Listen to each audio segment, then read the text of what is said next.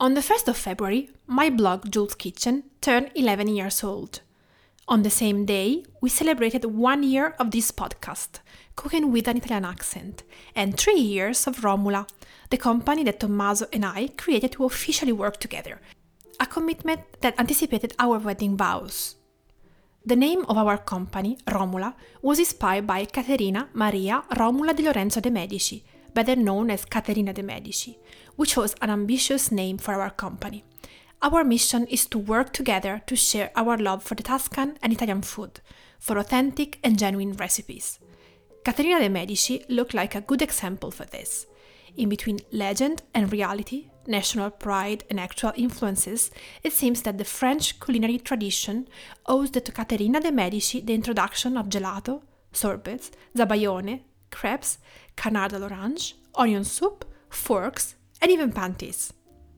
All these celebrations brought as a result to a reflection on what is food for me.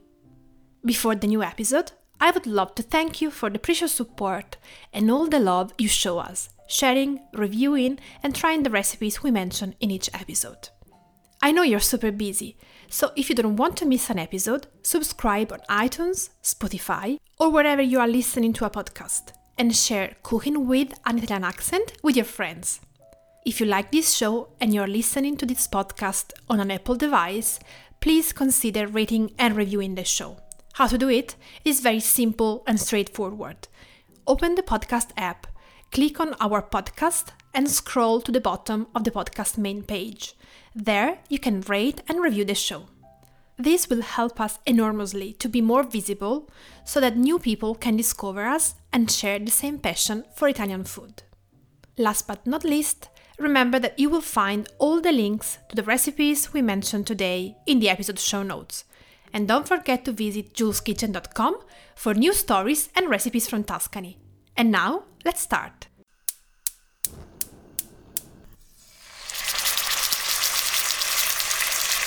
Ciao!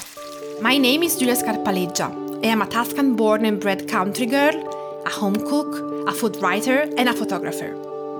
I teach Tuscan cooking classes in my house in the countryside, and I've been sharing honest, reliable Italian recipes for 10 years now, through my cookbooks and my blog, juleskitchen.com. If you love everything about Italian food, big crowded tables and seasonal ingredients, join us and follow this podcast, Cooking with an Italian Accent. My name is Giulia Scarpaleggia, and you are listening to Cooking with an Italian Accent, episode 33. In Italy, we tend to use many English words in our everyday language, as they sound smart and often manage to communicate a comprehensive meaning which would be otherwise impossible to explain in such a concise way. Take food writing, for example, that defines a profession which is still new here in Italy, and therefore it lacks a proper definition. When it comes to food, though, I cannot call it food with an English word, as the industry often does. I call it cibo, with the proper Italian word. I feel like I'm commercializing a term that is part of our social, cultural, historical, and human fabric, transforming it into a trend. But food is not a passing fad for me. Food is an instrument of personal growth. After 11 years of blogging, a love born by staring at ciambellone on a kitchen stool with my mom, 5 cookbooks, a podcast, countless projects never launched or lost along the way, and numerous dreams kept among the pages of a notebook, I keep asking myself what is food for me. I haven't grown tired of writing recipes. For a while, I wondered if it was enough, if I wasn't dumbing down a topic bigger than me. Then I realized that food is enough for itself, and at the same time, it crosses borders. When you talk about food, you touch history, culture, personal and shared memories, nutrition and creativity, sustainability and ecology. Through food, you implicitly talk about your choices, your values, your life.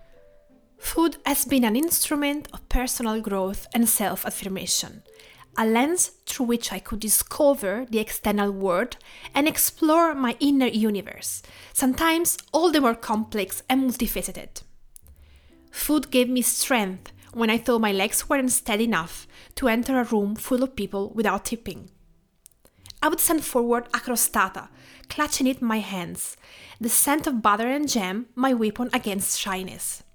Speaking about chocolate and Julia Roberts, I struck up a conversation with Laura that then became my best friend since the university years. The food blogs, the recipe books, the spice cabinet that I was slowly filling up with new ingredients, stirring a risotto once home from the office to clear my mind and rolling out fresh pasta on Mom's tablecloth, the blue checkered plastic one. All this showed me a way when I felt lost. It gave a new meaning to my degree in communication and to the words of a professor that told us, if you choose this faculty, you will have the tools to invent your new job. Food revealed me I could be stubborn. It transformed the setbacks into moments of reflection and occasions to discover what was really important to me. Thanks to food, I found my place in the world, an identity and an extra bit of courage. Food is tradition. I cook according to the seasons. Christmas means panforte and ricciarelli. At carnival time, I fry rice fritters and cenci. In the summer, I can our tomato preserve. There is no one who forces me to do it. It is not a family or a customer request. I do not make it for the sake of Instagram. It is an inner urge, an almost physical need, a way to mark the passage of time and seasons. I better understood who I am through traditional recipes, those from Tuscany and those from Basilicata, where the southern branch of my family is from. On one side, the papa al pomodoro and my grandmother's lasagna. On the other hand, the meatball pasta bake and the calzoncelli.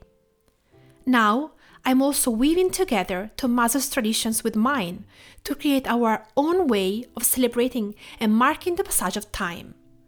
Every Easter, I wait for the almond paste lamb that his uncle brings us from Lecce. In the summer, I eat the ripe tomatoes from the garden with barley friselle.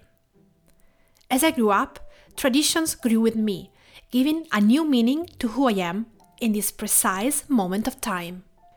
So, food is an instrument of personal growth, food is tradition, and food is discovery.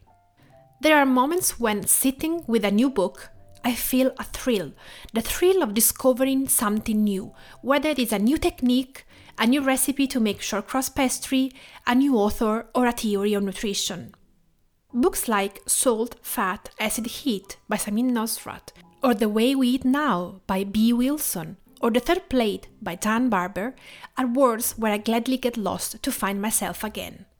They help me to add elements to my cooking philosophy, to change my mind, and I'm happy to do it, or to confirm something that I felt only in my guts.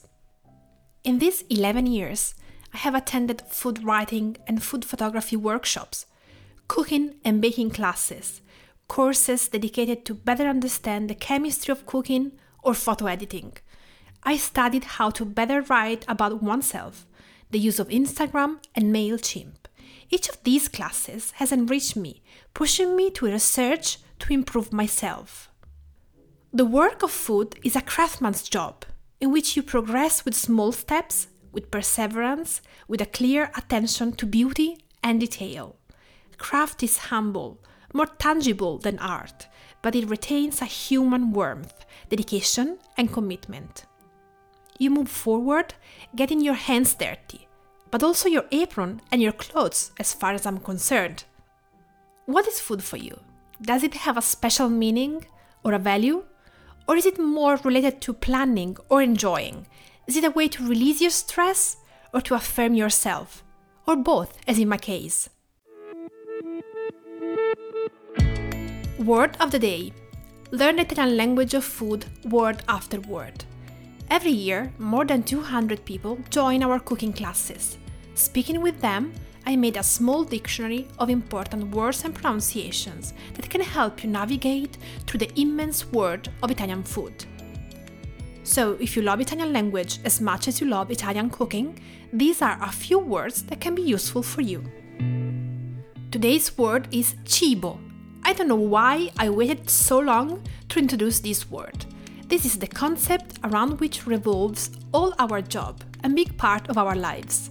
Cibo, C-I-B-O, cibo, means food, and as food it has the most general meaning, the actual food you consume and eat, the philosophical and ethical concept behind it.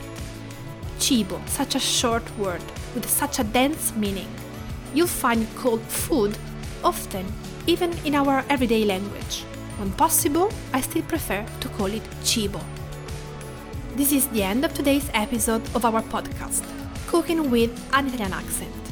If you have questions about Italian and Tuscan cooking, just email me at jules@juleskitchen.com or join our Facebook group, Cooking with Jules Kitchen. Be sure to subscribe on iTunes, Spotify, or wherever you are listening to a podcast, and share it with your friends. You will find all the links to the recipes we mentioned today in this episode show notes. Don't forget to visit juleskitchen.com for new stories and recipes from Tuscany. Ciao!